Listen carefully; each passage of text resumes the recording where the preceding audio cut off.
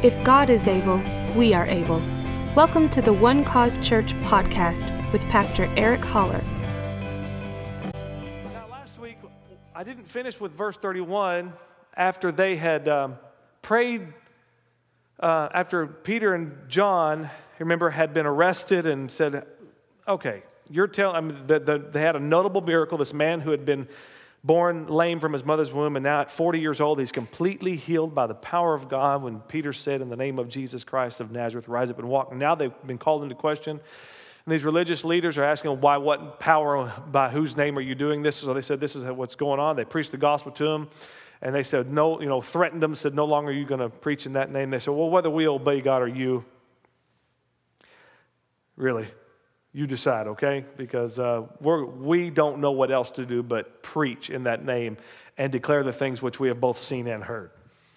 And so they threatened them even more, and they let them go. And then we come to verse 31. It says, and when they had prayed, that is, when they came and shared with everybody what had happened, gave testimony to the church, they all rejoiced. And when they had prayed, the place where they were assembled together was shaken. And they were all filled with the Holy Spirit, and they spoke the word of God with boldness. Remember, they prayed, God, give us even more boldness. Look on their threats and give us more boldness. This is not the time to back down. This is the time to get bolder. Hallelujah. That's the Spirit of God on the inside of you that helps you do that. Because your flesh wants to run and hide. Your flesh wants to shut, your mouth wants to shut down and just not cause any problems or stir anything up, but the Spirit of God won't let you stay quiet. Jeremiah said it like this, it was like a fire that was shut up in my bones. How can I, when I'm burning on the inside, not let this thing out? And when they had prayed, the place where they were assembled together was shaken, and they were all filled with the Holy Spirit, and they spoke the word of God with boldness. God answered their prayer. Verse 32. Excuse me. Of Acts chapter 4 and verse 32. It comes after 31. Now, when the multitude of those who believed were one of one heart and one soul, neither did anyone say that any of the things he possessed was his own, but they had all things in common. And with great power, everybody say great power, the apostles gave witness to the resurrection of the Lord Jesus, and great grace, everybody say great grace, was upon them all. Now, this is interesting. It says that they didn't claim to own anything by themselves. What they did was they shared everything that they had. They were communists is what they were. All right? It was equality amongst all of them. All right? So now let me say, this is saying what they did here. All right? Sometimes the Bible tells you historical things, and sometimes the Bible tells you things that you also need to do. This is not something the Bible is telling us that we all need to do. It's just giving us a history of what they did. All right? And I'm saying that for a reason because there have been several different groups of people through the ages who've tried to live this out and found out this really is not that great of a system. And later on in the book of Acts, we'll find out that this whole thing really wasn't a perfect system.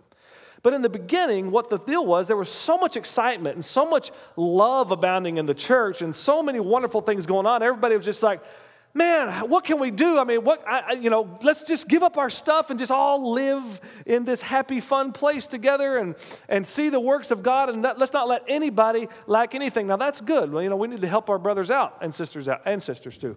And with great power, the apostles gave witness to the resurrection and great grace. Everybody say great grace. Great grace. Now, great grace was upon them all. I love this. Let's go to verse 34. We'll get back to that part. Nor was there anyone among them who lacked. For all who were possessors of lands or houses sold them and brought the proceeds of the things that were sold and laid them at the apostles' feet, and they distributed to each one as anyone had need.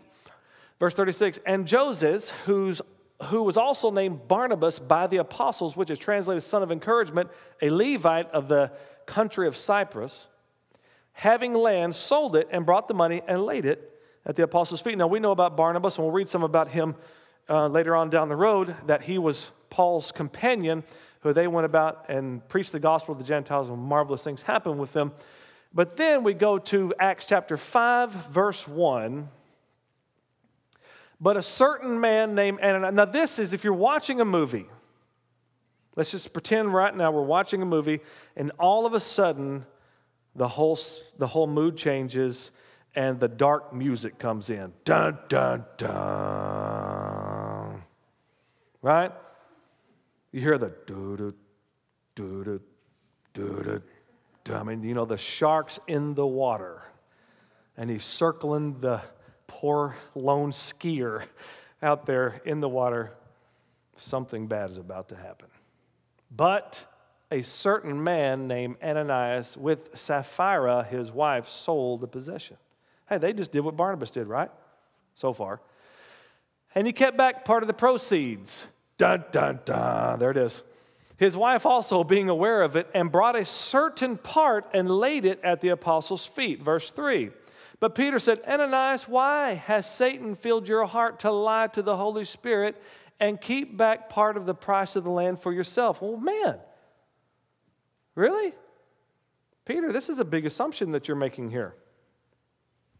Why has Satan filled your heart to lie to the Holy Spirit and keep back part of the price of the land for yourself? Because Ananias was trying to make him think he was given everything. All right? Next. While it remained, was it not your own? And after it was sold, was it not in your own control? What he was saying, Ananias, this doesn't make any sense. You're making us think that you're giving everything when you had it in your power to give us whatever you wanted to. Why would you lie about this? Why would you conspire this thing? And why would you allow the devil to come into your heart to deceive you, to make you think you can fool God? Yeah. All right, now watch. While it remained, was it not your own? Why have you conceived this thing in your heart? You have not lied to men, but to God. Verse 5, then Ananias, hearing these words, fell down and breathed his last. So great fear came upon all those who heard these things. Come to church, you might drop dead. All right. Verse 6, and the young men arose and wrapped him up and carried him out and buried him. Now it was about 3 hours later when his wife came in, not knowing what had happened. And Peter answered to her, tell me whether you sold the land for so much. And she said, yes, for so much. Then Peter said to her, how is it that you have agreed together to test the Spirit of the Lord? Look, the feet of those who have buried your husband are at the door, and they will carry you out. Then immediately she fell down at his feet and breathed her last. And the young men came in and found her dead, and carrying her out, buried her by her husband. Man, what happened to all the good times that were going on at the church? Verse 11, so great fear. Now say great fear. Great power, great grace, great fear came upon all the church and upon all who heard these things. Father, thank you now for these next few moments here with my brothers and sisters tonight. And I thank you for the spirit of wisdom and revelation and the knowledge of Christ. God, I thank you for your anointing in this place. And I pray, God, that there would be great grace upon the hearers tonight, that we would leave here tonight with a greater understanding of the love of God, the grace of God, and the power of God. So we would leave here with much assurance, God. Leave here better than the way we came in. Leave here with greater knowledge of Christ. Leave here with deeper understanding of you and your love for us. In Jesus' name, amen. You know what's interesting about this is that when it comes to God's favor, so many people don't think that it's for them or that they'll get it. But when it comes to God's judgment, they believe that they are the number one target of it.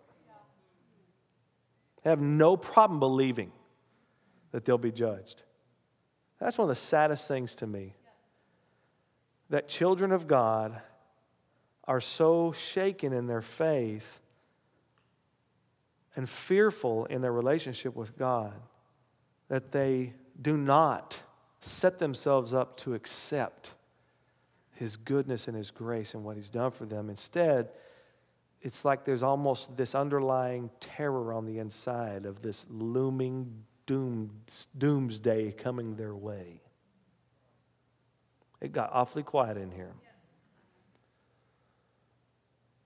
And I'm saying that because I know, because I've been that guy.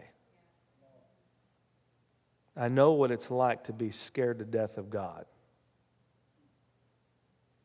Being a pastor's kid, being in church all my life, I know what it's like to be terribly afraid of him. And that came through an experience I didn't understand, or somebody told me the wrong message. It was an experience I didn't understand, or somebody gave me the wrong message. And those things jacked me up for a while. Now, you've heard me tell the story about when I was 10 years old and I got called to preach. A little nerdy kid with big old glasses, and I didn't want to wear those glasses anymore. So I came forward every Sunday to get prayer. And this particular Sunday, my mother announced to the pastor and all the church that she was having these nightmares about me dying, which scared the living daylights out of me. Because I was just up for prayer for my glasses. Now I'm praying for my life. So they're praying for me, right? And I'm freaking out. And I know I experienced something that to this day has marked my life, and I've never been able to shake it, never been able to forget it. And that was that God touched me. I felt a physical touch on my head, and I had lots of people praying for me. It's kind of that thing when Jesus said, "Who touched me?" And Peter said, "Everybody's touching you," right? But no, there was something different. Like I felt this touch on my head, and I looked up at my dad, and I said, "Dad, I'm supposed to preach." I mean, I knew immediately. My whole life was marked out, and we came home that day after church, and my mom had made chicken fried steak, red peeled potatoes fresh out of my grandparents' garden, soaked in butter, right? Fresh corn on the cob. And I'm looking at one of my favorite meals in the world. I'm 10 years old, and I can't eat. All I feel like doing is reading the Bible and praying. I don't know what else to do. I feel so weird. I feel so different. Even my mom's freaking out now. She's like, "John, he doesn't want chicken fried steak. Something wrong with him." He's fine. Let him go do whatever he needs to do. So I'm back in my parents' bedroom, and I've got my dad's big King James Bible. Don't understand a word of it. I'm, thee, thou, thine, and thus. But I don't know what else to do, except I feel like I just need to connect to God. I couldn't explain it to any of my friends. And you talk about being ostracized by big glasses. Now I'm a kid who talks to God, right? And now I'm further away from society. And I really felt like I was all alone. And there was this heaviness over my life. And I was afraid to go to sleep at night because I didn't want to experience what I experienced. It so messed me up as a kid, that experience, yet being so powerful, but yet I didn't have very much understanding about what was going on. And I was afraid the devil was going to kill me. So I was afraid to go to sleep at night. And I would lay in there and I would cry, and I would just wait till my dad came in there, and if he spanked me, praise God. At least he spanked. Something was going on. I wasn't dying. That was all that mattered. And so, my parents tried to help me walk through that, but there was this thing on the inside of me, this fear that had taken root alongside that amazing experience. And so even though I knew I was called of God and I loved him, but there was something about him that made me really scared. And because I felt like that I was out of control. When you don't, you know what that's like? You know what that's like? Like, when your leg goes to sleep, or your arm goes to sleep, right? That's not a feeling you like, right? When you feel like you can't move it and you're like, I've stood up many times on a dead leg before and just fallen right over, like, what the heck was that? Maybe I need help. But all I'm saying is that it messed me up. And I spent several years dealing with that fear because I had a misconception of God. Yeah. And I was kind of putting him and the devil kind of in the same place. And I didn't realize it for many years. I really didn't realize what was going on. And so it took me a long time for me just being in the Word and being in church and all those things that I began to work some things out. And I realized that God was helping me that day, not hurting me. And my misconception of it, I remember coming to the place where I just said, God, I'm sorry. I misunderstood you. And this great and powerful and wonderful experience also had this darkness about it. But now that I see what God was doing, I see that he was actually protecting me because he knew what a knucklehead I was. And he knew if he didn't get me early, then I probably wouldn't get got. So he was protecting me in that so that I would never stray too far. And even when I tried to stray, I couldn't get over that moment when I knew God marked me. I don't even remember the day I got saved, really. I barely remember. I don't even remember the day I got baptized in the Spirit and started speaking in tongues. I think I did that coming out of the womb. I don't know. It's just always been in my life. But that day was different. I remember that day. I remember it was a landmark moment in my life. I'm saying that because here, the church, great fear falls on the church, but that's the wrong response here. Because the great fear needs to come upon the deceivers, not the church. These people, there's a very good chance they're not even believers. Now, I want you to watch something. We're going to walk through this a little bit. Are you all right?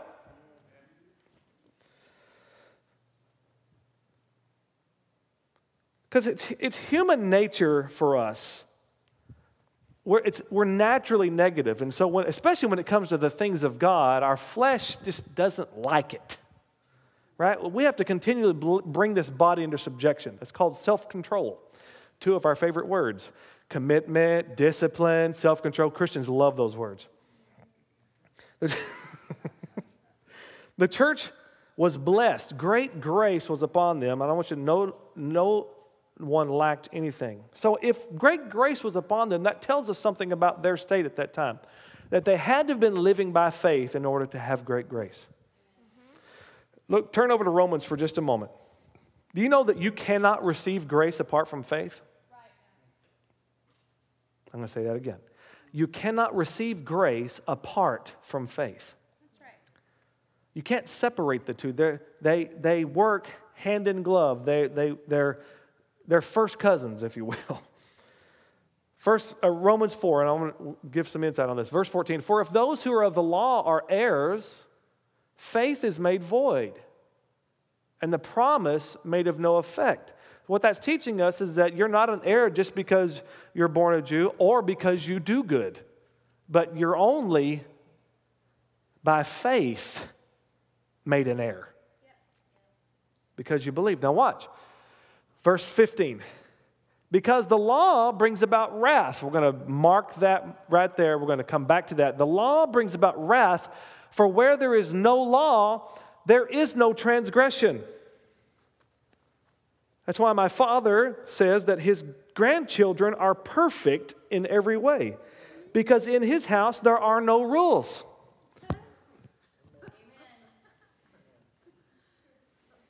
In his house there's no rules, so how can they mess up when there's no rules? Now I want you to get an understanding of God here. He says there's no rules, there's no sin. If there's no rules, there's no sin. If there's no law, there's no transgression. Quite the opposite of how we many times think. That if I can just do my to-do list, then I'll be a darn good Christian. When God says, no, apart from the law, apart from your to-do list, what you should do and what you shouldn't do, there's no sin. Yes. See, everything has changed. The law is the strength or the power to sin, the Scripture teaches us. Romans 8:3 says, what the law of God could not do, in that it was weak in the flesh. Okay, well, if God's law is weak in the flesh, what laws can I make up that are any better than that? Yeah. Right? But God did by sending His Son in the likeness of sinful flesh, and He condemned sin in the flesh. Hallelujah. And now, because of Him, the law of the Spirit of life in Christ Jesus has made us free from the law of sin and death. This is powerful. It's grace that causes you to exceed a life of sin. The law keeps you under it. Now watch. It keeps you under, there's wrath. Therefore, it is of faith. Verse 16, this is great. Therefore, it is of faith. Everybody say that. It is of faith. That it might be according to grace. So it cannot be according to grace unless it is of faith. So that the promise might be sure to all the seed, not only to those who are of the law, but also to those who are of the faith of Abraham, who is the father of us all. So the way you received God's grace in the very beginning was simply by faith. And the way that you stand in grace is simply by faith. We walk by faith, therefore we stand in grace. Romans chapter 5, verse 1 says, therefore, having been justified by faith, we have peace with God. I love that word peace. It's the Greek word eirene. It means the end to the rage and havoc of war. The war between heaven and earth was over. Therefore, having been justified by faith, we have peace with God through our Lord Jesus Christ. Verse 2 says, through whom also we have access by faith into this grace in which we stand. All right? Say it's by faith so that it can be by grace. It's by faith so that it can be according to grace, I should say. Right? So they had great grace upon them because, they were willing to do anything. They were putting all their trust in God and what all was going on. This is the very beginning stages of the church. It's really beautiful. Now, let's go down to, here's the deal. Ananias and Sapphira, we're going to go over to Ephesians chapter 2 in just a moment. Ananias and Sapphira were unbelievers or outsiders trying to have a reputation among believers. See, God knows who the believers are, and he knows who the unbelievers are because God looks at the heart. Yep. At the end of the day, you can't fool him. That's what Peter was saying. You haven't lied to men, you lied to God. So I want to give a warning to anybody. I don't think it's anybody here, but I'm just going to say it just for the recording's sake. Anybody that's here that is out to deceive the church or the people of God, you need to be the one that is afraid. You need to be the one who is afraid. Because anyone that is coming against God's church is coming against him. And he takes it personal. Don't forget when Jesus said to Saul, why are you persecuting me? Well, Saul hadn't touched Jesus. Yeah, he had, because he touched his church. As far as believers are concerned, judgment has been passed. Yes. Judgment is over. God judged Jesus for what we did. And it would be unjust for him to judge us what he already judged Jesus for. He can't blame you too if he blamed Jesus. Come on. That's right. Think about that. Just say that with me. He can't blame me because he blamed Jesus. And I accepted what Jesus did for me. So I'm free. Now, let's look over at Ephesians chapter 2, verse 1. Stay with me. Verse 1, and you he made alive who were dead in trespasses and sins. Wow. So we who were dead in sins, we couldn't revive ourselves, so Jesus made us alive. All right? In which you once walked according to the course of this world, according to the prince of the power of the air, the spirit who now works in the sons of disobedience. All right? The sons of disobedience are those who are controlled by the prince of the power of the air. They're controlled by the devil and all of his power. All right? Among whom also we all once conducted ourselves in the lusts of our flesh, fulfilling the desires of the flesh and of the mind, and were by nature children of what? Wrath. The law brings about what? Wrath. Children of wrath, just as the others. All right? So anybody that is outside of the family of God are sons of disobedience and children of wrath. All right? Ephesians chapter 5. Let no one deceive you with empty words. For because of these things, the wrath of God comes upon the sons of disobedience. Say this with me, that's not me. Have you ever disobeyed God? Have you ever disobeyed God? Have you ever disobeyed God as a child of God? Did that make you a son of disobedience? It's not a trick question. You're only a son of disobedience if you are controlled by the prince of the power of the air and are unbelieving. But now Paul says you once conducted yourselves that way because you couldn't help it. because that was your nature. You were dead in your trespasses, but now you have accepted that Jesus Christ made you alive, so now you're not a children of wrath, you're not a son of disobedience, you are a child of the living God. All right? But however, Ananias and Sapphira were subjected then to the wrath of God, not to the favor and great grace of God. But what they were trying to do was receive grace without believing. Great grace was upon the church, so they wanted a piece of that great grace, so they thought they could buy their way into it, or they thought they could cheat their way into it, or they thought they could deceive their way into it, but they found out it don't work like that. It doesn't work like that. You can't buy grace. You can't sort of get grace. They wanted grace, but they also wanted to be able to have the power to live by their own means as well. So they gave part of it and they kept back some of it, not because they shouldn't have. I mean, they definitely, like Peter said, you could have done with whatever you wanted to, but you're trying to make us think you're giving everything when you kept back part of it, right? So what they are a picture of those who tell us that, oh yeah, salvation is free, but your works are what keep you in right relationship with God. They are giving the message of Ananias and Sapphira. That, oh yeah, it's one, you can be a partaker of it, but you've got a big part to play in making sure. And I talked to a guy some time ago, and bless his heart, he's one of many people who believe this way, and it was very sad to me because he's part of a really great ministry that we have supported over the years, and they do audio Bibles. And we've done different projects with them, and I think what they're doing is wonderful. But I was talking to him on a personal note, and he said, we were talking about the goodness of God. He said, you know, Pastor Eric, he goes, but just in case, every night, I make sure, just before I go to sleep, I just make sure with God that everything's okay. Just in case. Just in case what? Just in case Jesus didn't do what he said he did? Just in case his blood didn't cleanse you from all unrighteousness? But see, his denomination has taught him that if he doesn't have all of his sins confessed, that if he dies, he'll die in sin and he won't go to heaven. So he's bound to this, I've got to do something to maintain what has freely been given to me. What kind of sickness and perversion is that to the gospel of the Lord Jesus Christ?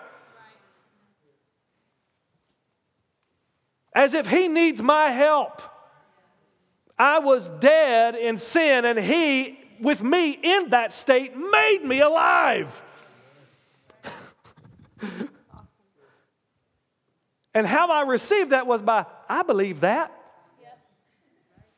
And God said, that's all I need from you, thank you. Here you go. That's the good, see, that's why the gospel is called the good news.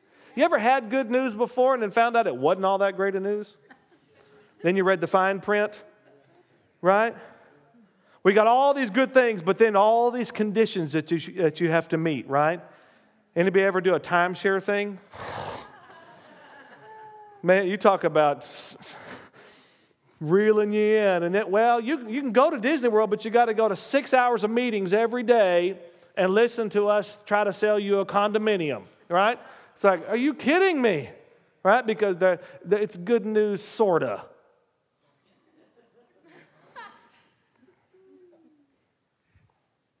And that's what the church has been duped to believe. It's good news, sort of. Instead of believing the simple gospel, Christ died for our sins. That message never gets old to me. And he was buried, and he rose again 3 days later, and if I believe in him, I'll receive everlasting life. How can God be that good? I don't know, but I sure am glad he is. Ananias and Sapphira, shining example of a dead life. Dead life. Mixing law and grace. And you cannot do either one of those things. It's either law or it's grace, but it ain't both. As Dr. Holler says, how much urine do you want in your drinking water? I'm just quoting my dad.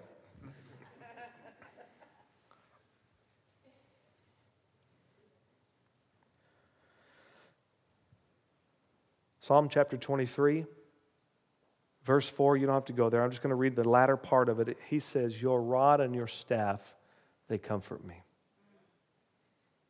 Your rod and your staff, they comfort me. Now let me just make a distinction between those two things for a moment. The shepherd never used the rod on the sheep. Ever. The shepherd never beat the sheep with the rod. The rod was for the wolf. The rod was for the predator. The staff was for the sheep. And the staff went up like this, and it had a little crook in the top. And that was to guide the sheep. As they're going along and the sheep began to wander, he would take that crook, that staff, and get back in line. Just keep him corrected, but not beat him. That rod was for the enemy. All right? What the deal was, the rod came out on Ananias and Sapphira, the wolves who were trying to get into the sheepfold, and God wouldn't have any of it.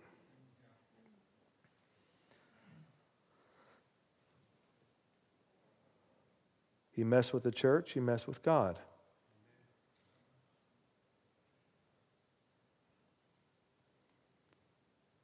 Trying to enjoy the benefits of grace apart from faith is death.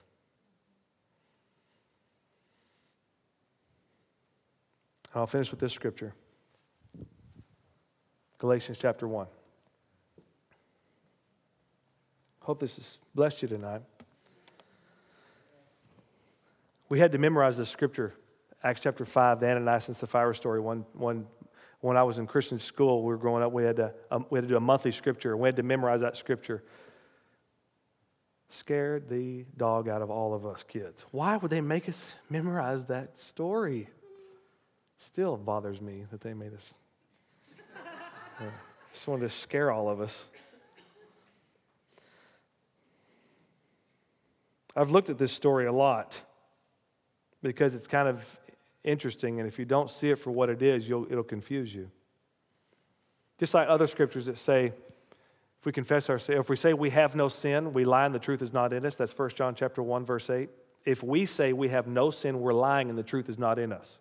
But if we confess our sins, he's faithful and just to forgive us and cleanse us from all unrighteousness. 2 chapters later, John says, whoever sins is of the devil.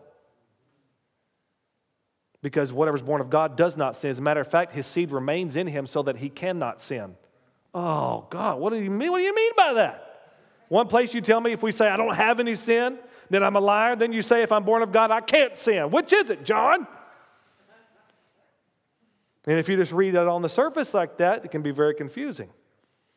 But until you begin to read slowly and begin to really slow down the scriptures to understand them, Jesus said he who has ears to hear, he says whatever is born of God does not sin. Is this born of God right here? Oh, it's beautiful. But this isn't born of God. This is born of Karen Cook. But her spirit is born of God. Therefore, it's impossible for your spirit to sin because his seed remains in your spirit. Therefore, you cannot sin. But here in the flesh, oh yeah. Oh yeah. In the next 2 hours, just find out if your flesh don't want to sin. All right? It wants to sin. It loves to sin. It's going to want to say things.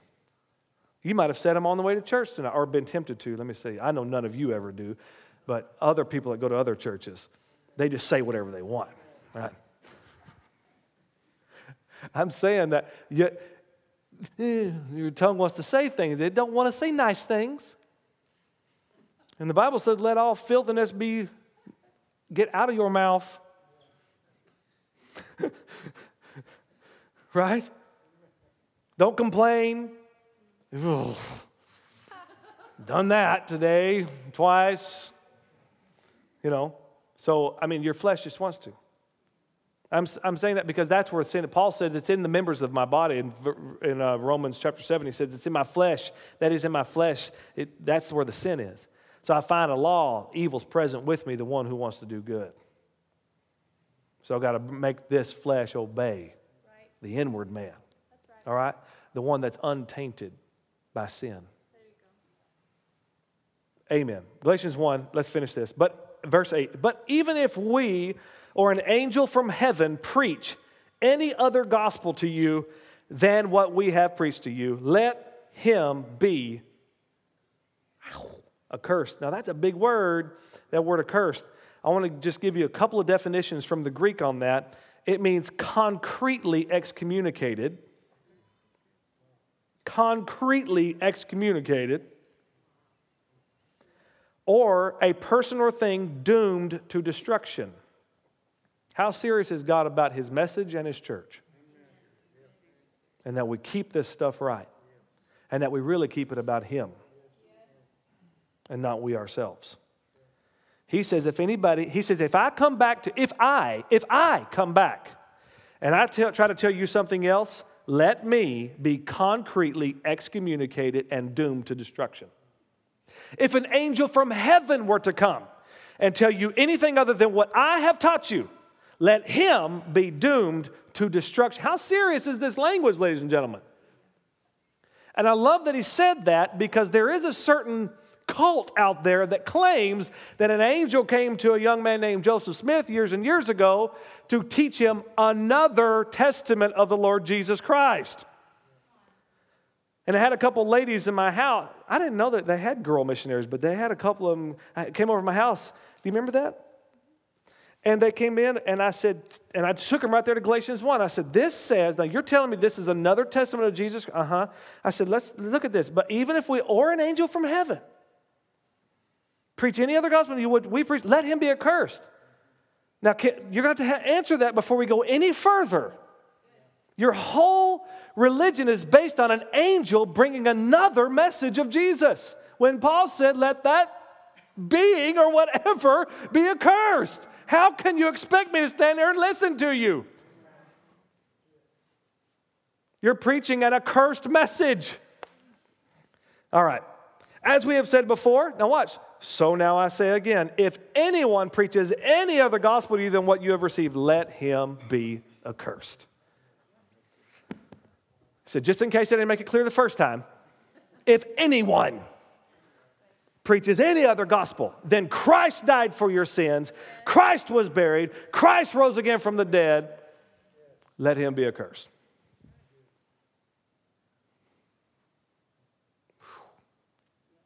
God is good. And he has good news. He really expects us to fully trust in, cling to, and rely on him and him alone for salvation. And you know what? You get your eyes full of Jesus and his gospel, the weights and the sins go falling off.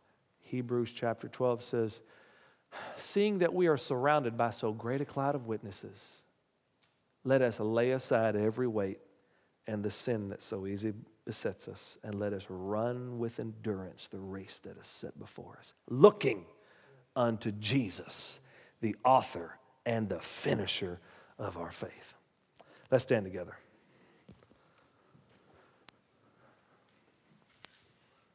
Lord, we're here tonight by your grace. We're here tonight because, Lord, we believe your gospel. We believe that Jesus is the one who has made us who we are today, who has made us right with God, who has made us a whole new creation in Christ. Because of him, we've been born all over again. And now here he is, our big brother, our elder brother, our high priest, our Lord and King, seated at the right hand of God tonight. And Lord, I love what your scripture says, that he is our high priest of the good things to come. God, may those who are here tonight, who have been fearful of the future and fearful of what's ahead concerning you, that they would please look to Jesus tonight and understand that he's ensuring that good things are coming our way. Oh God, I just declare freedom from fear tonight. In Jesus' name, freedom, God, from those who sense a looming darkness ahead. God, that lie would just be dispersed by the light of your gospel, by the light of your truth, that you are good and you are good always, and that you have accepted us in Jesus. You have loved us with an everlasting love. Before we were ever even here, God, you already loved us. And God, you will always love us, and you will, through the ages to come, show us the exceeding riches of your grace. God, help your people to run the race that is set before them with endurance, God, not letting anything holding them back as their eyes are looking unto Him, the captain of our salvation, the Lord of all glory, who is on our side tonight. Thank you, Jesus, for your blood that has brought us near. We were in darkness. We weren't even looking for you. So many of us had our fists raised at heaven. We didn't want anything to do with God, but you demonstrated your love for us in that while we were yet sinners, Christ died for us. Thank you for that. Thank you for the new life that we have in you. Thank you for the abundant life that we have through Jesus Christ. And I thank you that the enemy is defeated and all of his power has been unraveled and rendered useless. I thank you that your people go from here tonight free and free indeed. That you give your angels charge over them to keep them in all their ways. And the blood of Jesus cleanses them and covers their lives. In Jesus' name, amen and amen. Thank you for listening to our podcast. We want to invite you to join us in service, Sundays at 9:30 or 11 a.m. and Wednesdays at 7 p.m. Go to onecausechurch.com for location and events. You can also like us on Facebook and follow us on Twitter at One Cause Church. If you would like to partner with our ministry, you can now donate securely online. Just click on the link located on the front page of our website at onecausechurch.com.